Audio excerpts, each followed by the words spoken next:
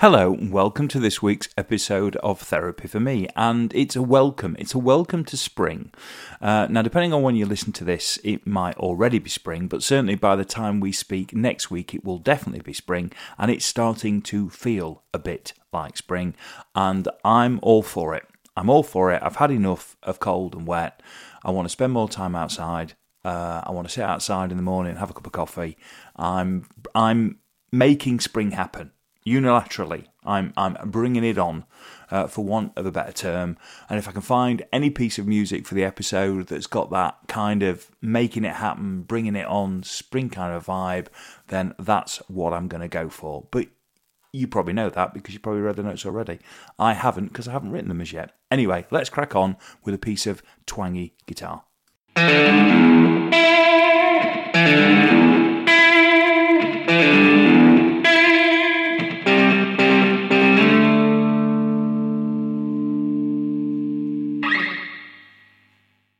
Monday. There's quite a bit this week about things colliding, and today's is definitely about things colliding, and not in that sense of truly colliding, more in the sense of just things in my head coming together to form something. So something will happen and I'll have a thought about one thing, and then something else will happen and I'll come along and I'll go, well, that's impacting on the other thing as well. So I'll give you the example for today. The example for today is social media, a little bit. So I'm noticing the same things we all notice about social media in terms of what's being put on a plate for me by the algorithm. And which also got me thinking about the whole algorithm thing and how everything started to change when we introduced algorithms to social media. But and by the way, wouldn't social media be great if you actually saw what you wanted to follow? That would be really interesting, because A, I don't know how much I miss because I don't get presented with it, and B, I don't want anything curating for me, and I know it's the way of the world, but anyway, that's so. So we start with the fact that I keep getting presented the opportunity to join a Ninja Jewel Friars user group on Facebook. Now, there's other things I'm presented with as well all the time. So Instagram absolutely has squarely put me in the colon and bowel cancer group. So I'm getting that one a lot, which is always a joy. And every time I click on news now to have a look at the Sheffield United news, I'm bombarded with 5 warning signs of, and life assurance, and making wills. So that's all great as well. Bearing in mind, I'm only 51, but then clearly bearing in mind, I'm 51, I suppose. But we'll leave that to one side. So I've got the Ninja Jewel Air Fryers group being thrown at me, along with the other things about everything that could possibly go wrong in the death decade, which obviously I'm doing my best to try and get through. So there's all that bit that's going on, which, you kind of irks, as you'd expect it irks. But then there's the whole thing about the culture war, there's the whole thing about the Brexit divide, there's the whole thing about how split we are and how polarised we are, and how if you're polarised on one topic, then you tend to follow a path on other topics. So what people don't tend to do, or what people tend to do, or pigeonhole to do, is that if you feel a particular way on masks, then you will feel a particular way on trans issues, or you'll feel a particular way on immigration, or so on and so forth. So there's that polarisation which is continuing to be there. So therefore I'm now obviously very concerned about what I don't see on social media, which is what other people, the other side of the debate, are seeing, because the feeds must be totally different to keep us so far apart all the time. Which has made me... I've never really been an avid social... If there's one thing I've always done, it's Twitter. Twitter's the one thing I've done which is about political stuff. It's always been about political stuff. But again, I fall into the same trap of only hearing one side of the argument a lot of the time. I do try and hear other sides, but then because of the way other sides express themselves, and because of the way we all express ourselves in such a dramatic, probably melodramatic, but certainly dramatic way, then when you do follow somebody from the other side of an argument, you tend to get annoyed by it. So everything about, Twitter is about making me get really exercised about a particular viewpoint, or really exercised about an alternative. throw into this, and this might be the death of social media anyway, and apart from this kind of thing where I still think I ought to just go back to a Nokia phone and make my life simple, which, by the way, wouldn't work because I use it for so many other things, but that's the point. It would be nice. What I'm really saying in that instance is actually I want my phone without social media, not necessarily having a phone that's just makes a phone call and does a text message. But anyway, we'll leave that to one side. What's then fed into this week is the fact that is everything to do with AI. And I've not got too involved in the AI, and I haven't got involved in trying the chat thing out and seeing if it can produce a set of song lyrics that sound like Pink Floyd. I'm not necessarily there yet, but it's been announced by Microsoft that they're going to shove it into Office. So Office now is going to follow a lot of those things about AI, which basically means telling it something and it doing it for you. And I really don't know what I feel about that. Because the whole thing of, well, we can take away death by PowerPoint if you've got a PowerPoint to do. But I don't know if... is that the thin end of the wedge? I don't know. So I'm just in that whole kind of... I think AI is absolutely going to have a massive impact on social media. I think the algorithms already cause that, but now it's going to be in Office as well. So where do you go to escape any of this? Because I'm not seeing where the escape routes are.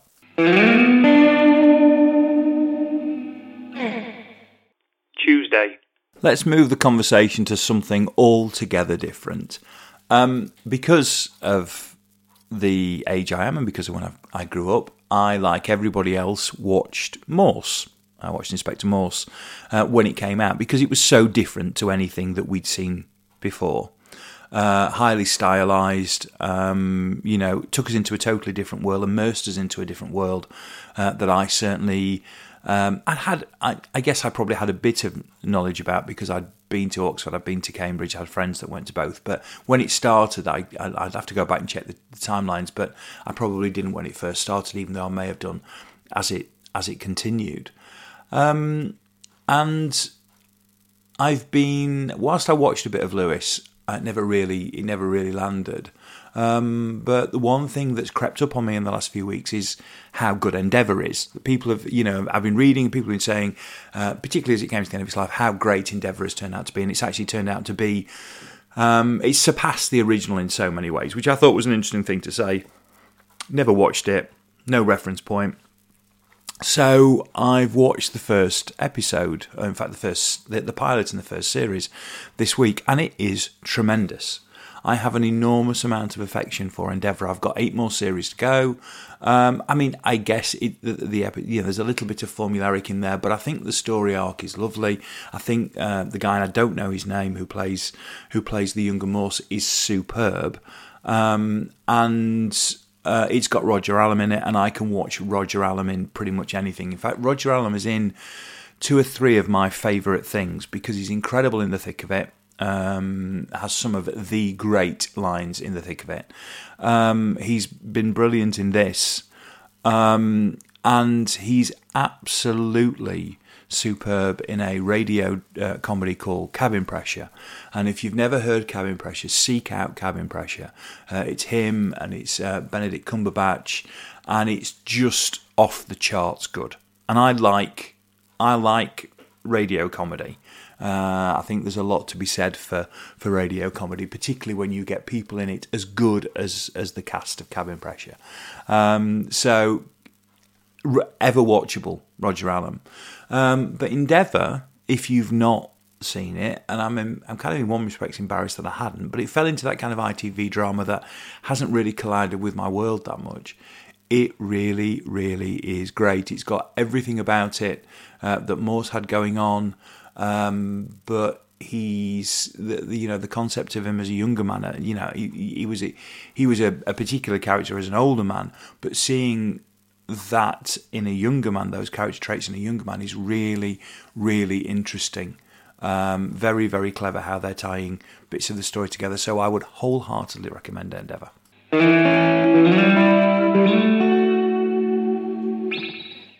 Wednesday. Budget day. And I don't know who today was for. Well, I do know who today was for. If you have the ability to save a lot of money for your pension, and if you think your pension pot is going to get to in excess of 1.1 million, then Budget Day was most definitely for you. There's no doubt, because suddenly now, if you've got 3 or 4 million quid in a pension, you can draw all that money out of a pension without paying any tax on it. Now, there's an argument to say, well, okay, why should I pay tax on it? It's earned money, except it was never taxed in the first place. It went into your pension pot. You got tax relief on the contributions that went in, and now if you're in a position where you have that amount of money, then great, you can now draw it out without any kind of taxable penalty if you've got above that amount. It's a weird amount to go above. I think for most people, I mean, I've got no problem with being index linked. It's been just over $1 million for quite a while. Absolutely, I don't think it should go down. But I don't see why it needs to go from what it is to open-ended. If you're saying that normal people can get, it's actually possible if you save through a workplace scheme for a lot of years to get over $1 million, then I would accept that argument. It probably is. In which case, then make it 1.2 or 1.3 or 1.4. Why completely open-end it at the same time as throwing, 1 million people, I think, or 1.6 million people potentially into tax for the first time, and 1.2 million into higher tax, because you've actually frozen the thresholds for income tax. So you get a 5% pay rise, but because you're earning more money, but the income tax thresholds aren't index linked, so therefore you're now paying more tax as a proportion than you were before. So I'm not quite sure who did well. Childcare, yes, but childcare is a much, much bigger conversation. We need to have a fundamental conversation in this country about childcare, going back to work, usefulness as part of the economy, how employers get involved in that, what can be done to change and to help with the work-life balance for people who have got young children to care for. We're terrible at it in this country. Europe's so much better than we are in so many instances, and just putting a bit to more extra childcare isn't the answer to that. That's a fundamental mind shift, and it's a conversation we don't want to have. So whilst I take the point on childcare, I can't believe I'm sold on it. And at the same time, we've done nothing to resolve pay disputes across the way. We could have done far more with energy than we've done. The cost for the government of the energy cap is nothing like as much as it was when they first raised the proposal. So actually, we could have lowered the energy cap to £2,000 quite easily, possibly less. So I'm not bought in, I'm afraid. Jezza, you've not won me today. Thursday. You'll be aware of a podcast I mentioned called The Coming Storm, which is Gabriel Gatehouse, and it was all about the QAnon conspiracy and how far back it went, and all the way through, taking us through to the Capitol riots, or the attempt to take the Capitol on January the 6th. And he's put a few more episodes out, which I missed, actually. They were done for the midterms. And they're absolutely fascinating.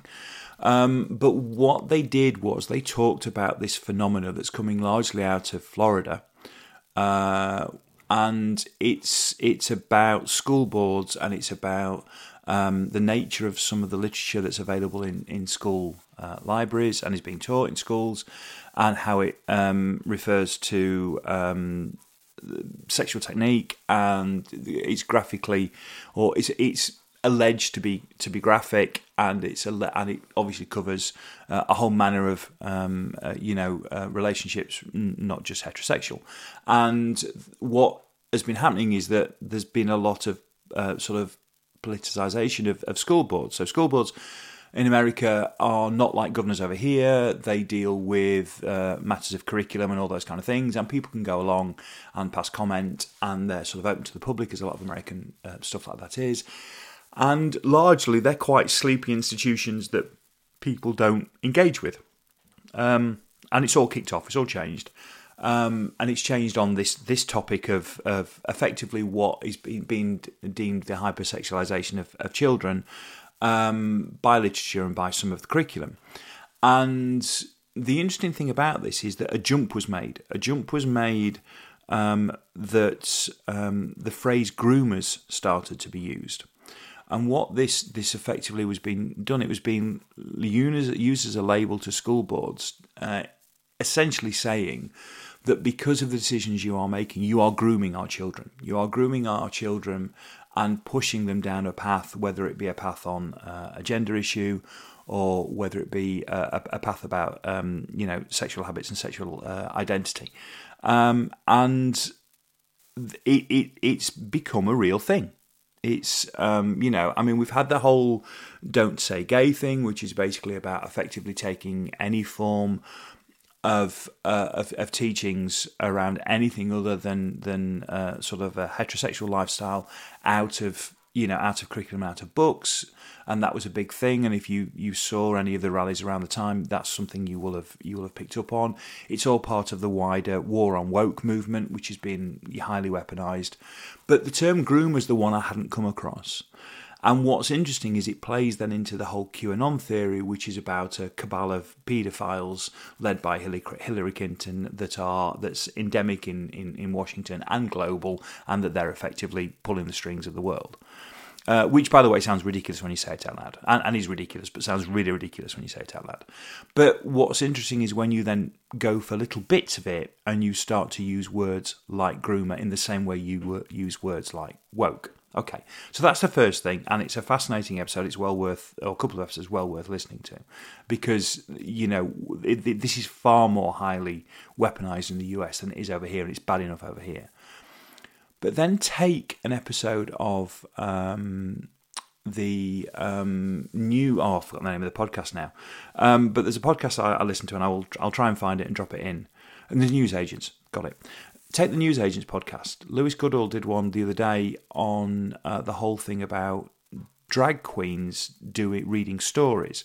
So there's a thing whereby people have been going into schools to tell stories, and depending on your background, they've been going in, dressed accordingly. So you effectively had drag queens going to school reading stories, not in a kind of highly sexualized way, not in a panto dame way either, but just in a colourful kind of way, just to expose children to different life choices. And that then has polarised into demonstrations and standoffs between far-right groups and more tolerant groups, which came about in a situation in, of all places, East Dulwich. But it's the same argument being played out over here. We've picked the example. There's not the school board example, so we've picked the example of something over here which just celebrates life choice, and we've weaponised it, and it's been weaponised. And then, of course, we've been split down the same divide that I talked about earlier on with regard to social media. And I just thought that was really, really interesting. I'm not suggesting I've got an opinion on it necessarily, one way or the other, though I suppose I do have an opinion because I don't see any harm in it. But at the same time, I also, like most parents would see an issue in something that's overtly sexual in primary schools, because I don't see there's a necessarily a reason for it. I think everything's got to be age appropriate. But forget all that for a minute, because my bit of this is not necessarily important. The importance is the weaponisation again. So I'd push you in the direction of those two things. They're both BBC podcasts, and both well worth listening to. So that episode of the News Agents, I'll find a link for whichever one it was, and the Coming Storm Gabriel Gatehouse, and again, just another space to watch, I'm afraid.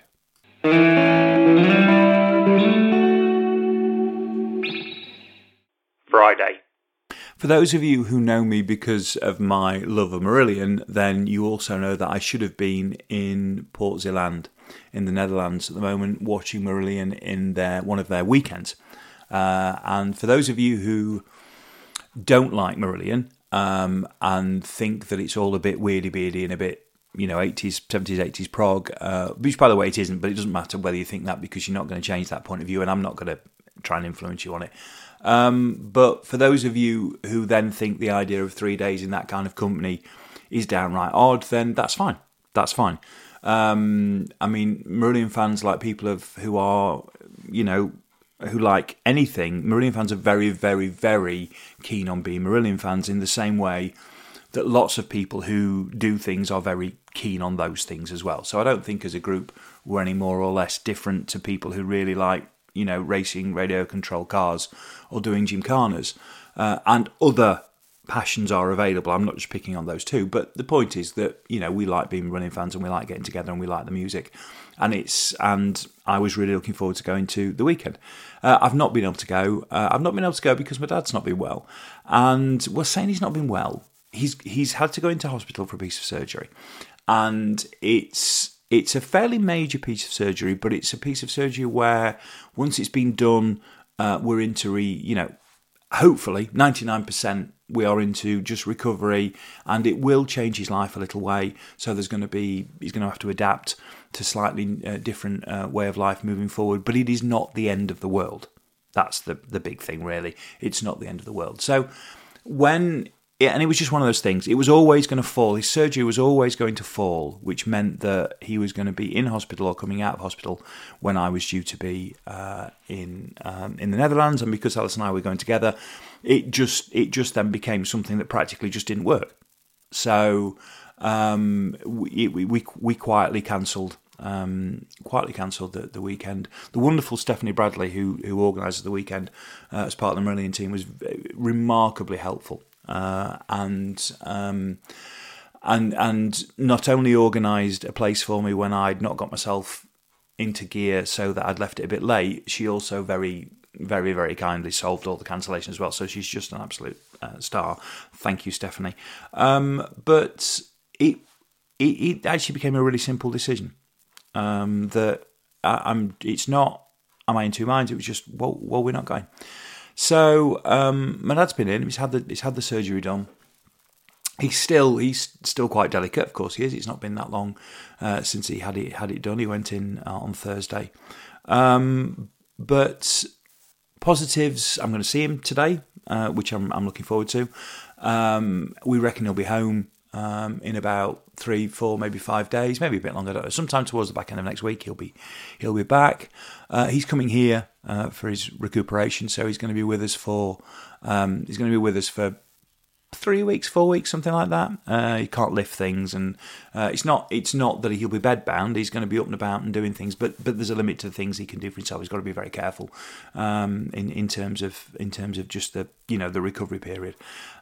So all positive in that respect, and I had quite a long conversation with him yesterday. He wasn't in a bad place. We moved on to a general ward, and he can see Bromwell Lane from his hospital window. So of the things that are, I mean, look, it's almost worth the surgery for the view. Possibly not quite tipping the scales, but it's certainly a good thing on the positive side. So when these things happen, it's amazing how the disappointment of something that I kind of, because this was kind of my 50th birthday present, really, even though actually, because my birthday's Monday, so I would have woken up for my birthday in the Netherlands and would have been leaving to have come home after the final night of the concert. So it had all kind of worked out date wise, but there'll be another year. There'll absolutely be another year, and we'll just do it next time round. And in the meantime, whilst I will tear my hair out at points in time, I've got a month with my dad here, and I'm sure it'll be nice, because what you don't tend to do, or what I've never done, is really had family. Since I left home, I've not had family for an extended period of time, just to have around, and that's going to be nice. So, as annoying as it will be at times, and I'm sure it will be, it's just going to be, handy and enjoyable, being able to chat in the way that you chat with people that you live with, in a way that you don't tend to chat with people that you see, however frequently, in half-hour and 1 hour blocks and all those kind of things. So, everything looking good. Off to see him today. And see him again tomorrow on the way to the football, because it's the FA Cup quarter-final on Sunday. We're playing Blackburn, so that's all going on as well. So, yes, all sorted, all done. And with that, I'm going to leave you. So we try and keep it under 25 minutes, which I think I've already failed, and I will see you next time.